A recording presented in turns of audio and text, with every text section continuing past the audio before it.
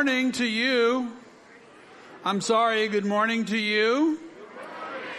It's good to see you all and to welcome you folks watching online today too. Open your Bibles to Romans chapter 13. We're doing a short series on God's plan for authority. Would you say that with me, please? God's plan for authority. And Lord, open the word to us. This passage can change us and our families and our companies and our churches forever. So Lord, teach us your way by your Holy Spirit. In Jesus' name, everyone said amen. Did you hear about the lady who just had a real sweet tooth, and on the way to work, she had a problem? There was a tremendous bakery on the way to work, and they just had the best chocolate chip cookies. And you could smell them 4 blocks away. And this dear soul would stop every day on the way to work and get a dozen. And some would show up and some wouldn't show up to work. And she did this for quite a while. And she realized she probably ought to curtail. And so to push the temptation away, she decided to take an alternate route. And she called it her detour. So she said, if I don't go past the bakery, I won't be tempted, so I won't buy any. And so that worked fine until one day there was road construction. And she had to go her old standard way. And she felt,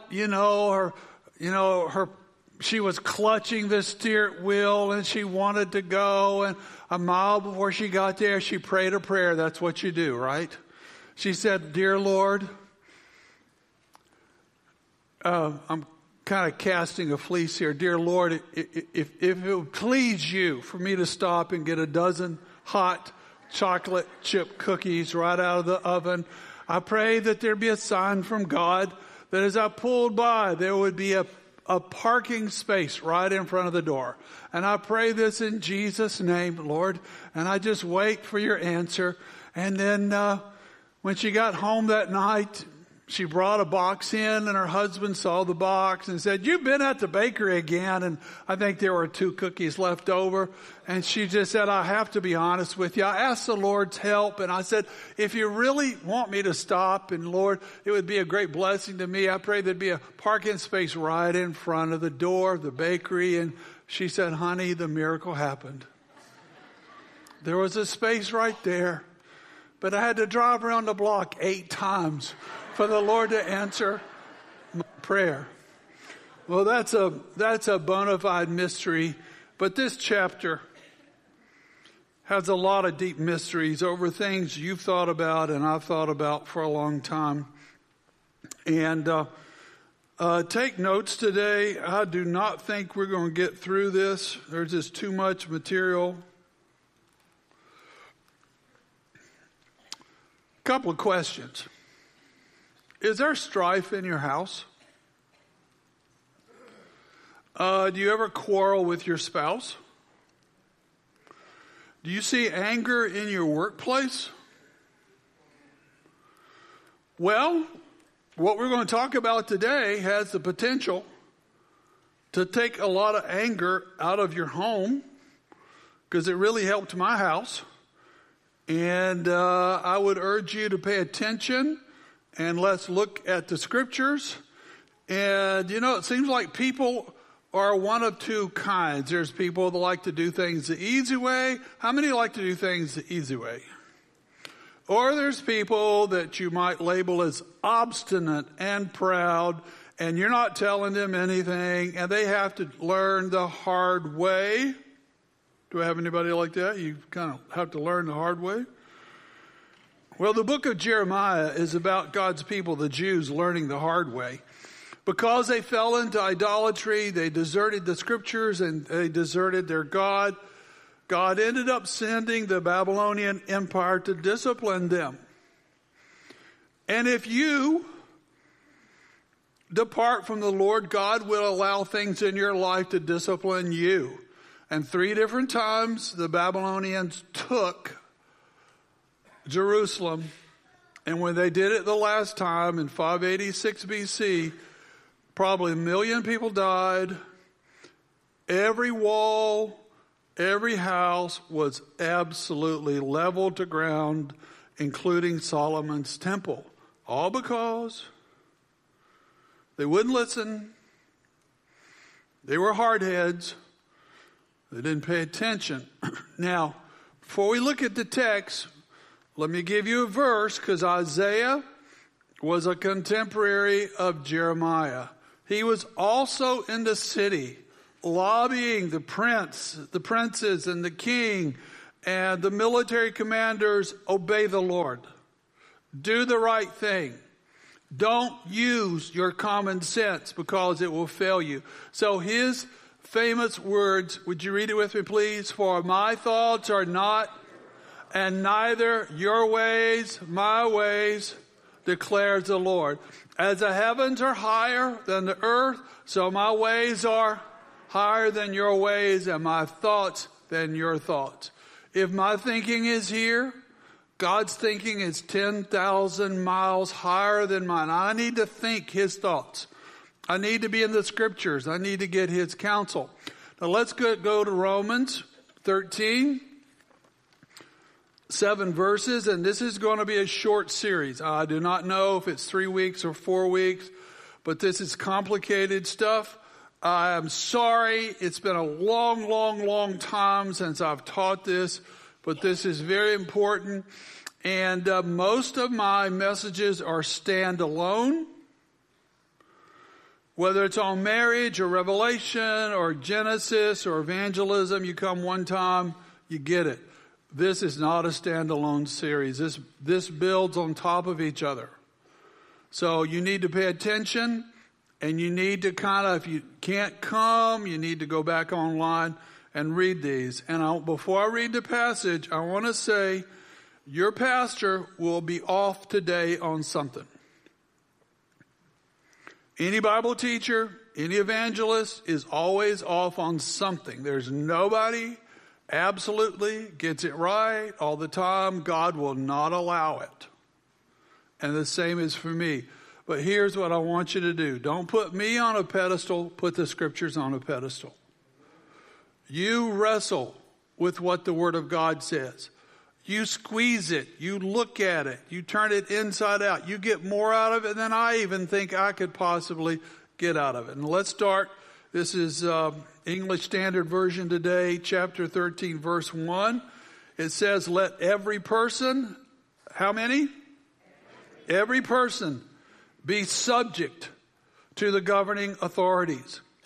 For there is no authority except from God.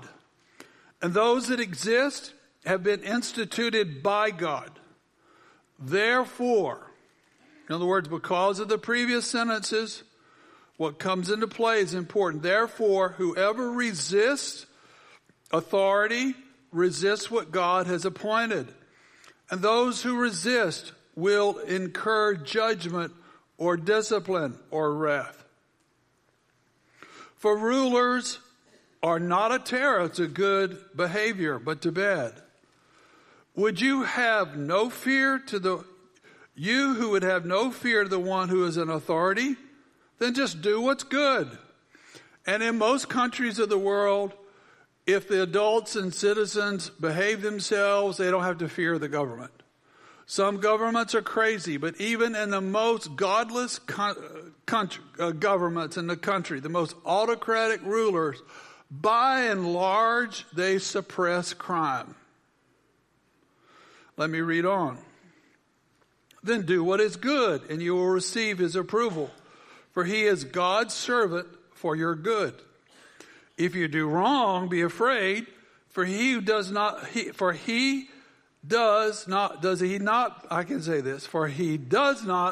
bear the sword in vain. He is a servant of God and an avenger who carries out God's wrath on the wrongdoer. Therefore, one must be in subjection, not only to avoid God's wrath, but also for the sake of conscience. For because of this, you pay taxes. For the authorities are ministers of God. The next time you get pulled over by a highway patrolman and you're going 80 miles an hour in a 60-mile zone, When he tells you to roll down the window, I want you to have a big smile. And I say, I want to thank you, officer, for stopping me. Because you are a blessing, for you are a minister of God. And see how they look at you.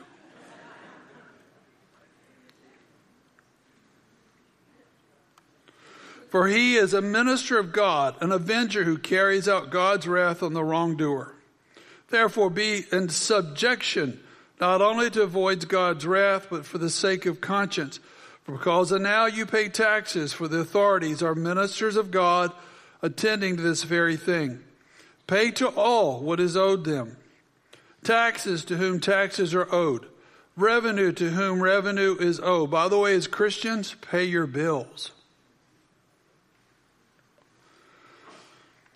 And respect to those who respect is due, and honor to those who honor is due. Now, first point. God in his kingdom is a God of order. Is that true or false? That is true. God likes order. He is not the author of confusion, 1 Corinthians 14 says. I don't like confusion. In the church, in my family, in my life, I like stuff stable. I like stuff peaceful. And the kingdom of the Lord Jesus, and I listed 6 or 7 things, they're categorized by some things. And sometimes we don't think about these things. We're not grateful for these things. But the kingdom of the Lord Jesus is a stable kingdom. He wants us to be stable people. It is a kingdom of peace. It's not a kingdom of strife. It is a kingdom of unity of purpose. People are all on the same page. It is a kingdom of service. A lot of people in leadership want others to serve them. In Jesus' kingdom, leaders serve God's people. It is a kingdom of humility. We don't have everything figured out. We are dependent on God and dependent on other people. When you lose humility, you're in trouble. You're just in trouble. Humility means you don't understand it all, and it's okay not to understand it all. And then it's a kingdom of love, and it's a kingdom of trust. Everything in the world, everything in heaven is based on relationship. Church is a relationship. Marriage is a relationship. Parenting is a relationship. Business is a relationship. The Trinity is a relationship. Salvation, a relationship. Missions, the best missionaries are the ones that do relationships very, very, very well. And all that's based on one thing: trust. Satan's kingdom, on the opposite side, is characterized by division. There's always division. There's always drama. There's always anger. I hope if I were to ask you, are you an angry person? Is there anger in your home? Is there strife in your home? Is your home a place where there's fear versus trust? Is there rebellion and self-willed independence? Yeah, some independence is good, but when independence looks like this, you're not telling me what to do. I don't need you. I don't need anybody. That is demonic. We need each other. We need each other. And then characterized by pride. Pride is what got Lucifer kicked out of heaven when he led a rebellion because he wanted to usurp God's place. Is these two kingdoms clear? Yes or no? Okay. Now, all these years of trying to help people and me trying to walk with the Lord, this is one thing I've learned. If a person never learns to obey human authority, they will never learn to obey God's authority. Because they think, just like the prodigal son, life is about them. Life is never about you, and life is never about me. It's about God and about others. And one day this young man came to his daddy and said, Dad, I'm tired of this. I'm not taking orders anymore. You're not telling me what to do. I hate that stupid older brother, and I'm out of here, and I want my share now. Very short-sighted. And those kind of people that do this, they're headed for a train wreck because they never learned to take orders. They never learned to give respect. They never learn to give honor because they think life is about them, and I hope that's not you. If a person never learns the biblical principle of submission, and everybody has to. If you never learn to submit, you're a worthless employee. If you can't submit, please stay out of the Marine Corps. If you can't submit, please don't get married, whether you're a male or female. Because life is based on others, not on you. And if you can't learn to give honor, you will never get honor. And people demand honor when they have no reason anybody should honor them because of their sorry attitude. Here's the story. The young man that killed the giant David. He was brought into the king's house to lead worship and chase away the demonic spirits that messed with Saul. And even after he was anointed the next king, for 10 years, Saul made his life miserable. He tried to kill him for 10 years. David never disrespected him. Never once. Never once. He never said, well, I'll kill this man and I'll take the throne. He never did that. He said, I am a loyal man and I will support my king forever. And even later on, when he and his men are running from Saul's SWAT teams, and Saul took a nap in a cave, and David and 50 or maybe 100 men were hiding in the cave. And one of the men said, this is your time. Take your revenge on this man, this murdering man that's killed a lot of people, and he's trying to kill us. This is God's opportunity for you to kill him. And David was goaded, and he went up and he didn't kill him, but he took his sword, his dagger out, and he cut off the hem of his garment. Later on to show Saul, I could have killed you. I'm not trying to kill you. I'm loyal. I'm supportive. And you know, the Lord honored David's submission. And in this day and time, people think leadership is about grabbing power. It is never about grabbing power. It's about surrendering power. It's about the path of humility. A godly leader doesn't grab power.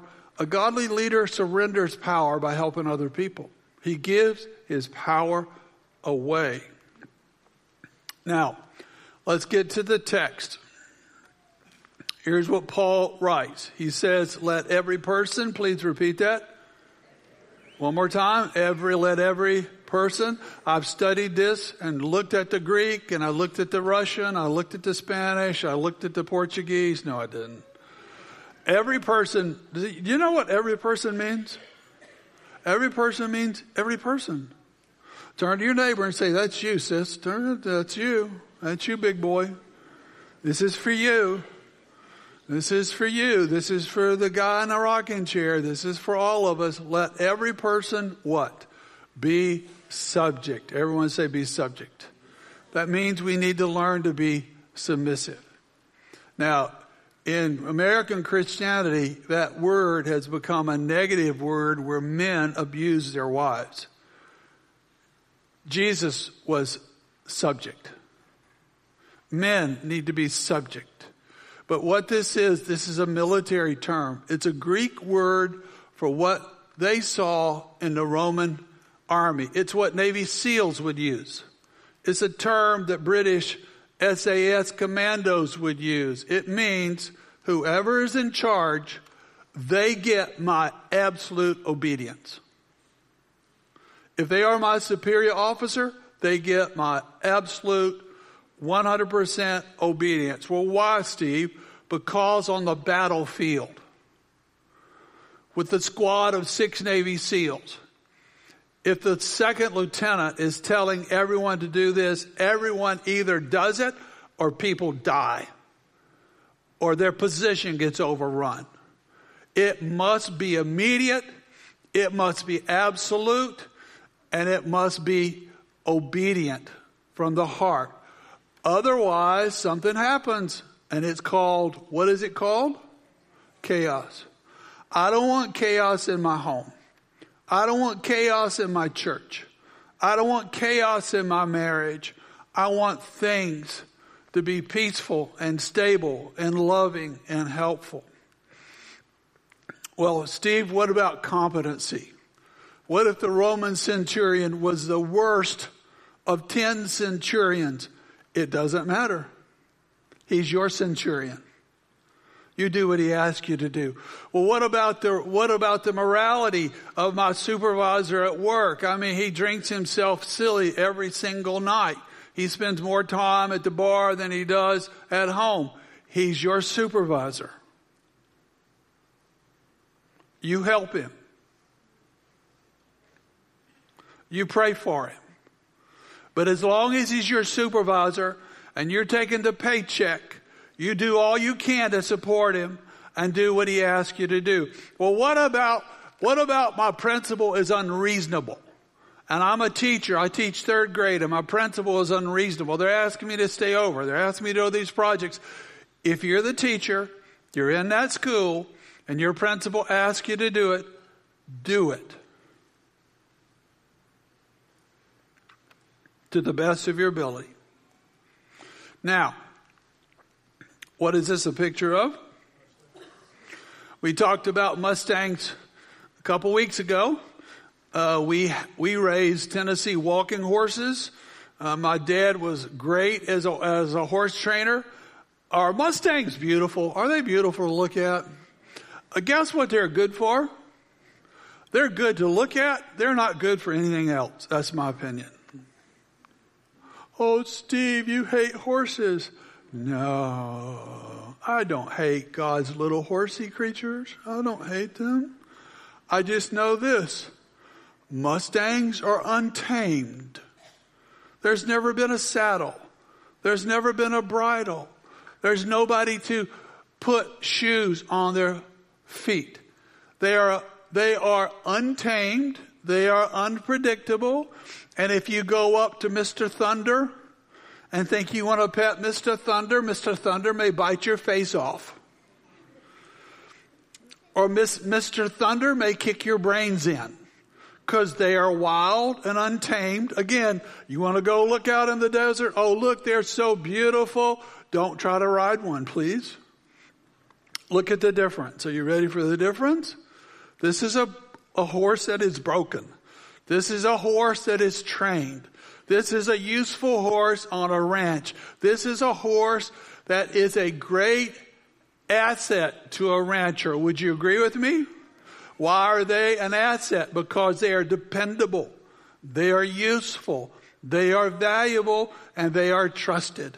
If you have a horse that you can't trust because they might bite you, if you have a horse that might kick you, if you have a horse that might run you into a tree or a fence, you need to get rid of Mr. Nag.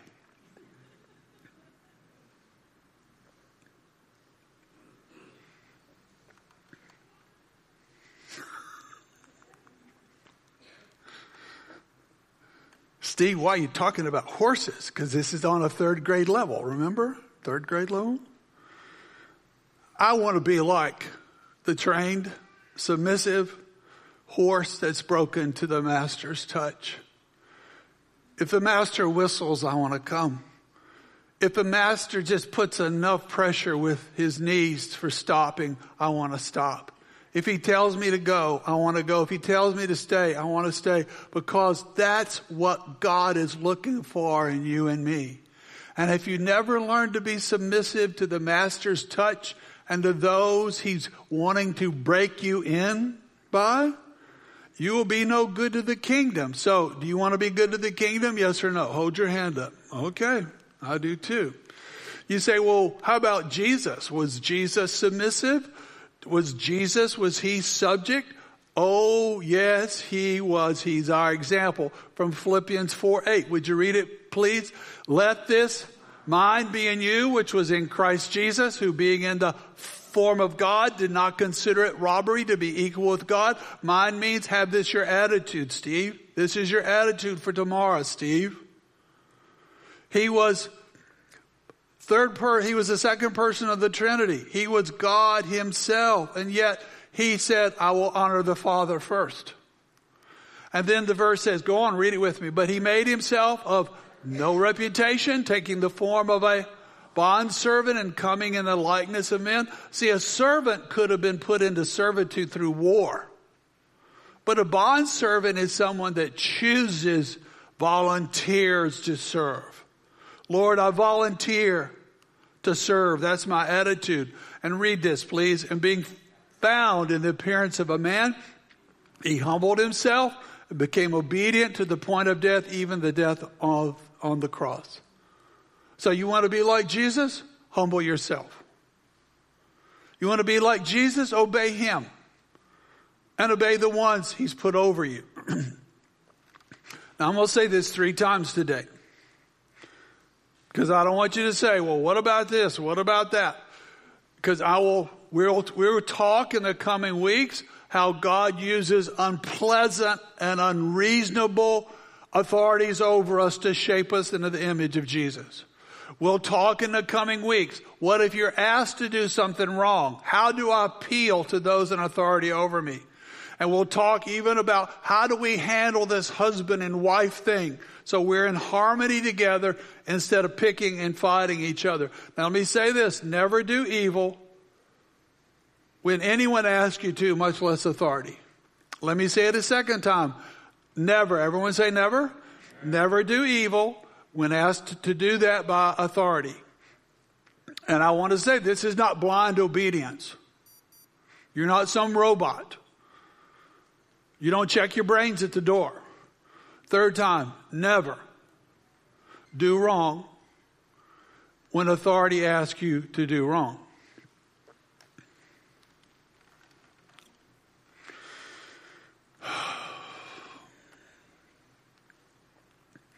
Now let's go deeper into this. This is complicated. This is deep. This is broad. Let me attempt to make some sense out of it. This passage that says all authority was created by God. And there's no authority on earth except established by God. Well, Steve, does this rule out human free will? No, it does not. God is greater than free will. Here, Moses is told to bring God's people out of Egypt. And he said, and God told him, Pharaoh's going to resist you, but I'm going to put pressure on Pharaoh. And he's going to get harder and harder and harder and harder. But I'll take care of Pharaoh. You do what I've asked you to do. You see, we have to have a big picture that God has an ultimate plan. And God's ultimate plan will get done. Time out.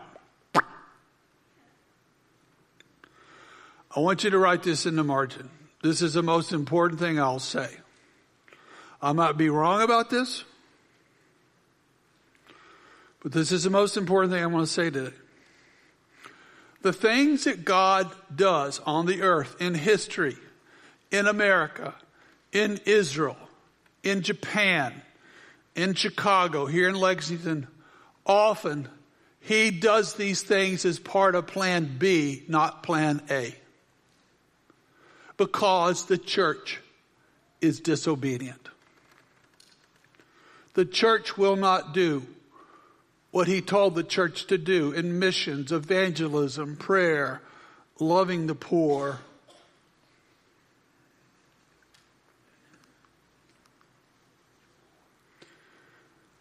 But just because he is working a big plan, I'm always on the hook. I am responsible for what he's asked me to do. And you're responsible for what he's asked you to do in this timeline of history. Now, he says, let every person be subject to the governing authorities. And looking through Scripture, I see four, how many? 4 governing authorities in Scripture. That's a part of our lives. First is government. Everyone say government. And all citizens are under some form of government around the globe. And Peter, who actually died by being nailed upside down on a cross in Rome by Nero, he wrote this to Christians who were being persecuted in Rome. He said, submit yourselves for the Lord's sake to every institution, whether to a king as to one in authority, or to governors as sent by him for the punishment of evildoers and the praise of those who do right. That's what Peter wrote. So government. If my government asks me to do something, I'm going to attempt to do it unless they're asking me to do something immoral, unrighteous. Then I will appeal to government, and my other action is to suffer for what they asked me to do, like Peter did. We're not going to stop preaching. The second form of authority is the church, the body of Christ. And this is true in Vietnam. This is true in Kansas City. This is true. This is how God's family works. This is what produces stability. This is what produces peace. This is what produces deep relationships. Obey your leaders, Hebrews 13 says, and submit to them. For they're keeping watch over your souls as those who will have to give an account. Let them do this with joy and not with groaning, for that would be of no advantage to you. We've all heard horror stories. We get that. But we want to do the best we can to make our church family thrive. Third is leadership in the home. That's husbands, wives, grandparents, children. When I did youth ministry as a volunteer for 10 or 15 years, you would be surprised at the number of teenagers that would come to me and said, I hate my parents. Why do you hate my parents? Or they're making me do this, or they're making me do that. I said, how would you like to make that strife go away? I would love to make that go away. How do I do that? Well, the Bible tells us in Ephesians 6. But you're going to have to learn a new attitude, a new language towards your parents. Well, what is it? Well, let's find it. Children. And that's children that's 3, and I think children that's 18. Children, obey your parents in the Lord, for this is what? What is this? Right. Honor your father and mother. That's if I'm 45, I'm going to honor my parents all my life. This is the first commandment found in Scripture with a promise. And the promise is, and I've told teenagers, if you do this, you're going to do well in life. And you're going to have a long, strong, and prosperous life if you honor the Word of God. Because if you can't honor your parents, when you get married, your marriage will be a train wreck. And your children will torment you. All because you never learn the basics of how to navigate in a family. The fourth one are the masters over all employees. Now, Paul, they were seeing millions of Christians come to Christ all over the empire. But many of these people were enslaved people. They were Greeks. They were Germans. They were Franks. They were people from North Africa. And they were going, well, I'm a Christian, but I've got this boss. I've got this owner. What do I do? Here's what you do. Servants, obey those who are your human masters in everything, not with eye service or as people pleasers, but with sincerity of heart. And I do it because I fear and love the Lord. That boss of yours who torments you, that boss of yours that ridicules you, you turn them over to the Lord. You determine you're going to be the best employee. You're always going to speak high of them. You're going to show them respect. You're going to show them honor. And you'll watch the Lord change their heart. But your heart has to change first. And it'll change all the employees around you. Now, let me go from preaching to meddling. Can I go meddling? Is it okay if pastor goes meddling from time to time? Verse number 3. Did you see it? Might be 2. 2. There's no authority except from God, and those that exist are established by God. Steve, you're absolutely crazy. I said, I am, but it has nothing to do with what we're talking about.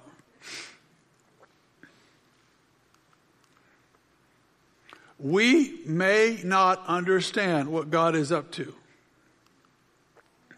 We may not like what's going on in the Ukraine, what's going on in England, what's going on in Saudi Arabia. It may make no sense to us what's going on in Frankfurt, what's going on in Washington. But here's what I do know. As a Christian, okay, Steve, so you telling me because God establishes authority that my vote doesn't matter and my participation doesn't matter? Quite the opposite.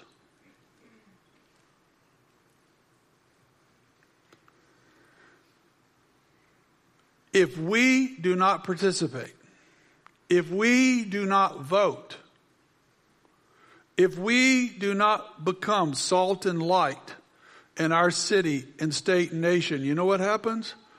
Darkness overcomes it. And we end up with wicked leaders. And sometimes, boy, this sounds harsh, we end up with the leaders our country deserves because we are a wicked country. And we have slaughtered 60 million children. And we are letting the craziest things go and no one's speaking up. And God is looking to heaven and go, okay, you like that? How about some more?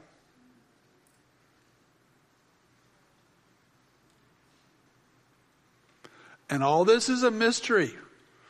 I'm just trying to figure out what I can figure out. Now here's what I do know. And maybe this will comfort you like it's comforting me. It keeps me from going nutso and hiding in my cellar. God has a long plan. Everyone say long plan. One more time, long plan. And he will use flawed men, wicked women to carry out his long plan. Okay, you ready for the $50 million question?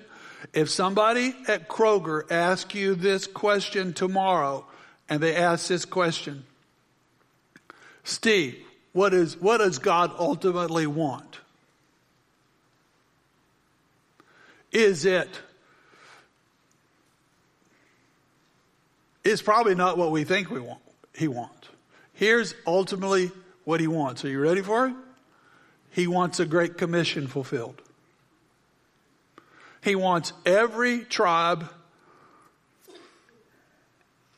He's more concerned about every tribe, every tongue, every language group to hear the gospel than he's more concerned with Democrats and Republicans, even though he's concerned about that. He wants people to go to heaven. And he will sacrifice the comfort of Americans. I believe he will even allow an economy to implode in our country to get our attention. We're praying for revival. And we think we can get revival and continue to live the way we've lived and the church be as cold as the church is. Well, that ain't happening. And if he wants things, and this is not his plan A, but if plan A is God to bless us and help us, plan B is judgment. And if it takes judgment to wake us up, he will say, put on your seatbelt because I love you and I want to see people go to heaven. So this guy, Adolf Hitler, one of the most wicked people in history, started a war, killed 50 million people, killed 6 million Jews, Could God use this wicked man? Well, Jews fled out of Europe and created a nation and fulfilled Ezekiel. Could God use this man, Joseph Stalin, probably more wicked than Adolf Hitler? Could God use this man, a man who said there is no God, Christianity is legal? I'll tell you what he did do. He threw all the missionaries out of China, because then the indigenous church in China had to own it. And today, the church in China is probably 10 times stronger than the church in America, because God used wicked people to put pressure on the church. This Chairman Xi is putting a lot of pressure on the church in China. It's really bad. Well, it's going to backfire on him. And it's going to backfire on this guy too. And I'm praying for the greatest revival to come out of the Ukraine, and a great revival to come out of Russia. Can I keep? No, I'm talking out loud. I'm meddling here. God actually prefers to use the church than these guys. God actually prefers to use righteous men than these guys. But let me tell you some things. Who is this guy? Pharaoh. If God can use Pharaoh to make it hard on the Jews, to make them hardy, and to expel them, God will use Pharaoh. This man, Cyrus the Great, named in Isaiah 200 years before he was born, is the guy that wrote the edict. I want the people of Israel to go home, and I will pay for their journey home. If God can use Alexander the Great, who came to conquer Jerusalem with his massive army at the doors, and a rabbi met him and brought the Jewish scrolls and unfolded them and showed him where his name was and where he was in the Old Testament.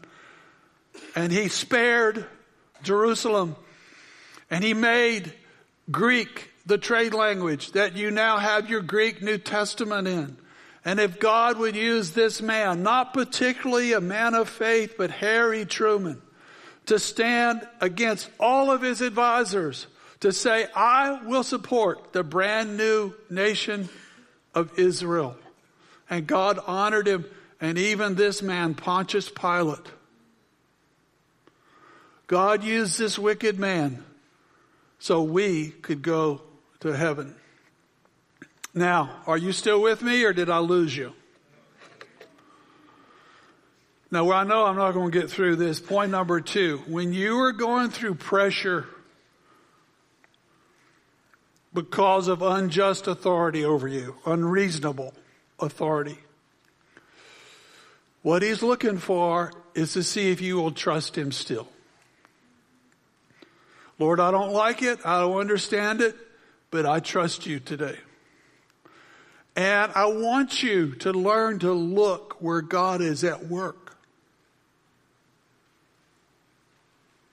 because he's calling you to make a difference in the midst of your pressure. Now, the scripture says in verse number 3, the one that resists authority, your boss is trying to get you to do something.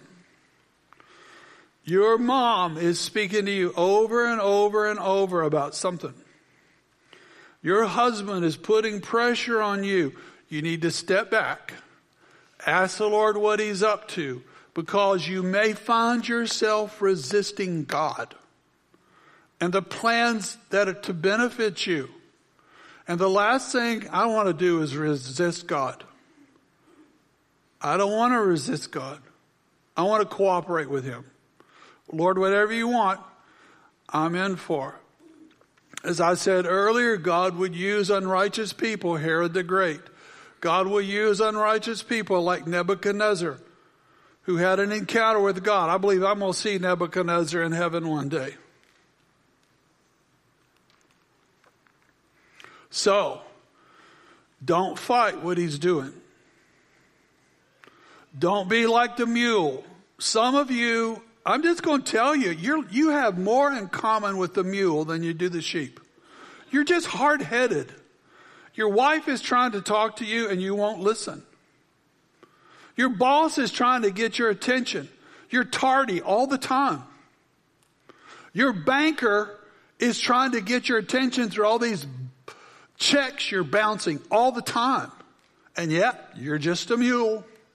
You're not paying attention. You're not learning. You're not making any adjustments. You're not walking in humility. And verse number 2 says, if you resist God, you're going to end up on the end of something very unpleasant. So don't resist God. And our little nation, as I said earlier, we're like Israel. Worship team, would you guys get ready to come out? We have resisted God, and we have rejected God, and we will have a spanking on the way.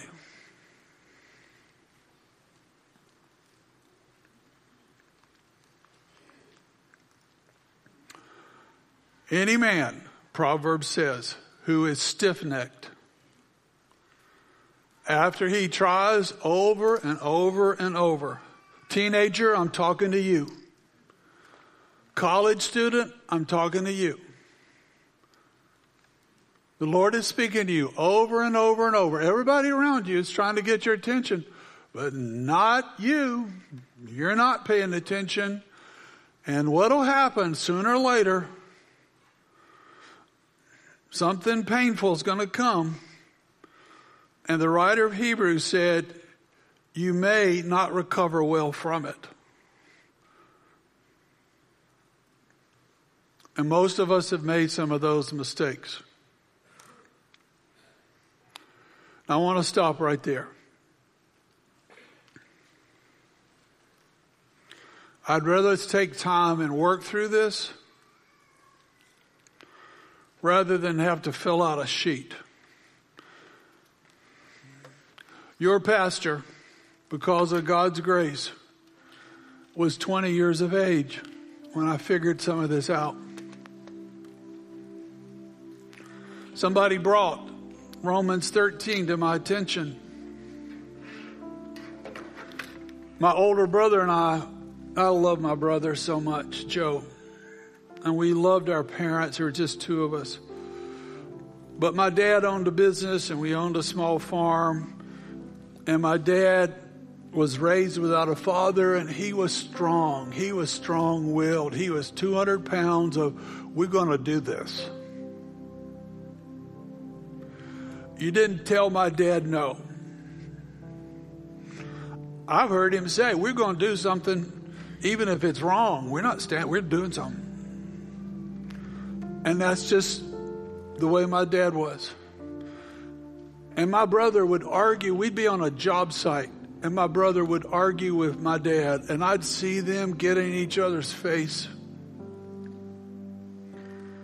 And there were times my dad would get on me about stuff. As a teenager, young man in college, I remember one time I had my fist balled up behind my back.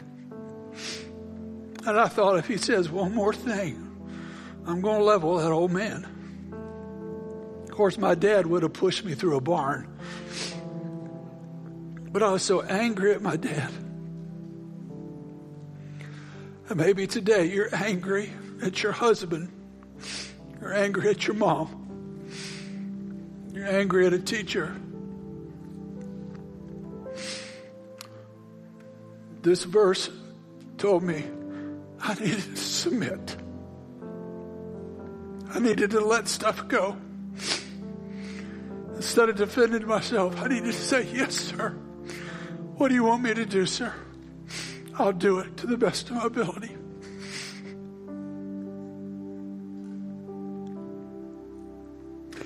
And when I learned that, and my brother learned it, it changed our entire family. Because the anger left. My dad never felt challenged by his boys anymore. he had 2 supportive sons who said, yes, sir. And instead of arguing, we hugged. I gave my heart to Christ at 18, and my brother did at 21. And my dad, who'd received Christ as a teenager, he came back to the Lord. I think because of the change in the hearts of his sons. And we learned to give honor to my dad and honor to my mother, even when they were in their 70s. Dad, what do you think I should do? Because my dad and mom, they were assets.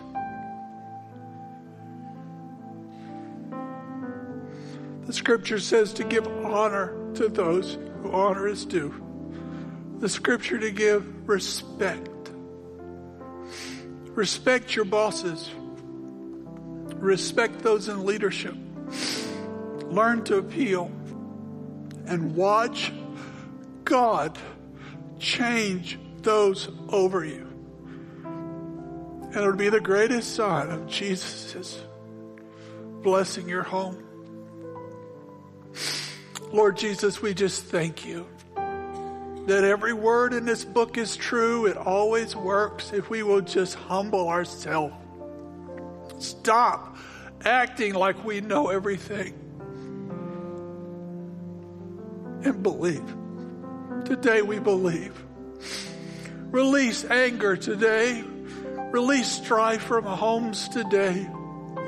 And there's people watching and people in this room that have never given their heart to Jesus. Why don't you today stop running, stop fighting the one that loves you, and say, Jesus, be my Lord and Savior today. I'm tired. I can't fix myself. So I surrender to you. In Jesus' name. Amen. As we worship, there's people that will pray with you. Maybe you need to come to the altar and just say, Lord, I'm just sorry for being so arrogant. I'm sorry for being so full of myself. Forgive me. Today I am subject to you and your people. And I will give honor. And I will give respect.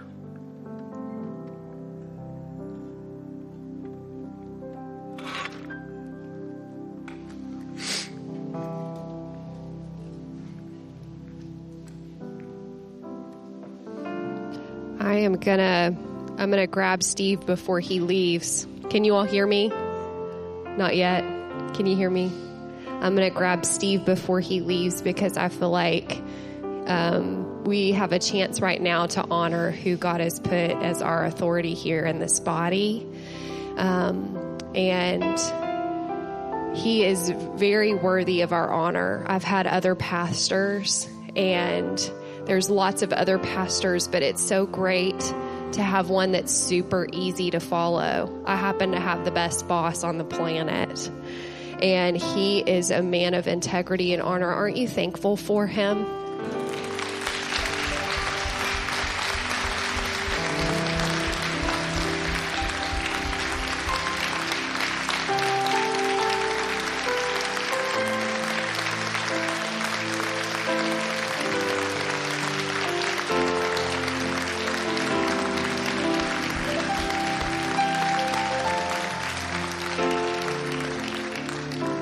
Did not pay me to do this. This was all my idea. But I felt like he needs to know how much we're behind him and how much we love him, because he's a good man. And we're so thankful for you, Pastor Steve. Can we pray for you? Will you stretch out your hand? Lord, we thank you for Pastor Steve. We know that being in charge, he gets targeted more than any of us do. God, we thank you that he continues to follow you even when things are hard. He continues to follow you when he continues to get hit by every demonic weapon and assault. God, we pray a guarding over him right now, and him and Sue, in the name of Jesus, that you would be a hedge of protection around their home. God, we just pray for quick healing over both of them. In the name of Jesus, we release healing over both of them. And God, we just pray that you would pour out your richest blessings over them. Continue to give him wisdom as he leads us. And God, I just pray that it would be a joy. We would, as a congregation, make it a joy for him as he leads, that we wouldn't make it hard on him, that we wouldn't complain, that we wouldn't gripe, but that we would be ones that pray and undergird him and appreciate the man that you've placed in charge. And God, we just honor him before you and all of heaven, and we just thank you for how much your spirit is upon him and in him, for your glory and for your kingdom. God, may you use him as a man of peace in this region to bring about what you want to accomplish on earth. In Jesus' name we pray. Amen. We are going to wrap up today. We're going to let Rob lead us in another song before we go. Just going to spend a little bit of time in worship. You are Alpha and Omega. We worship you, our Lord. You are worthy to be praised. It's real simple. You are Alpha. You are Alpha and Omega. We worship you, our Lord. You are worthy to be praised. We give you all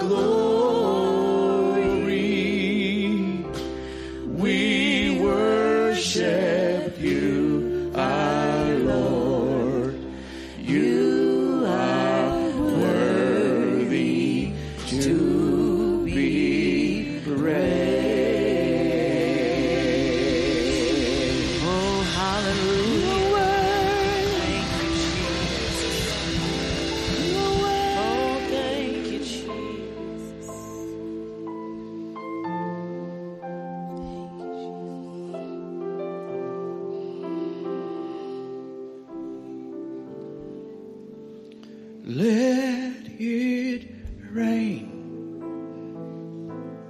Let it rain. Open the floodgates of heaven. Let it rain. Let it rain. Open the floodgates of heaven. Let it rain. Let it rain. Open the floodgates of heaven. Let it rain. Let it rain. Open the floodgates of heaven. Let it rain. Let it rain. Let it rain, Lord. Let it rain. Open the floodgates of heaven. Let it rain. Let it rain. Open the floodgates of heaven. Let it rain. Let it rain. Open the floodgates of heaven. Let it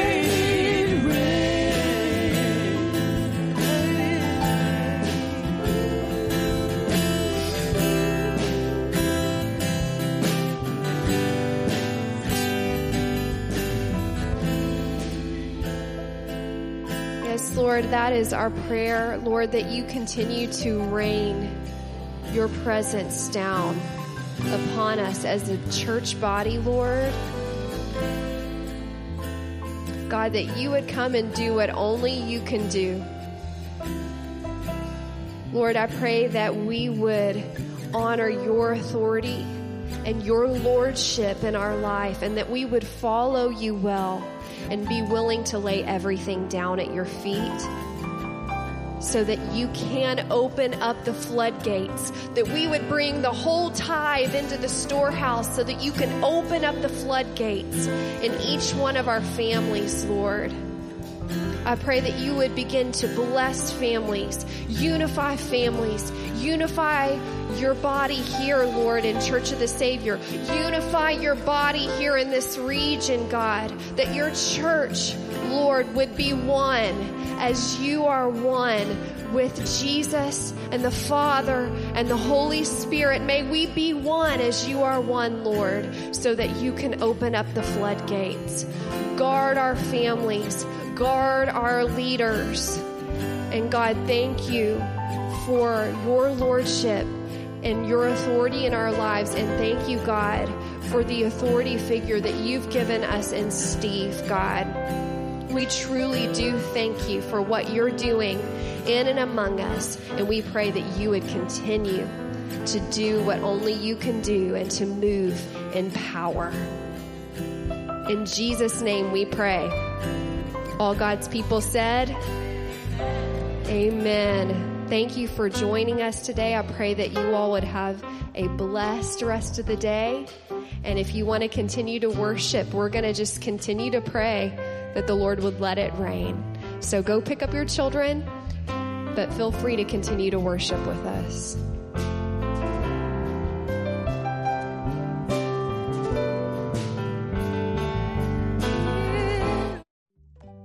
Thank you for joining us online at Church of the Savior today. We hope you were encouraged to grow in your walk with Jesus. If you made a decision to follow Jesus for the first time today, please reach out to us. We would love to help you take your next step. Please visit our website for information on upcoming events and how you can connect with the COS family. There is also a prayer request form where you can let us know how we can pray for you. Thanks again for tuning in. Hope to see you next week.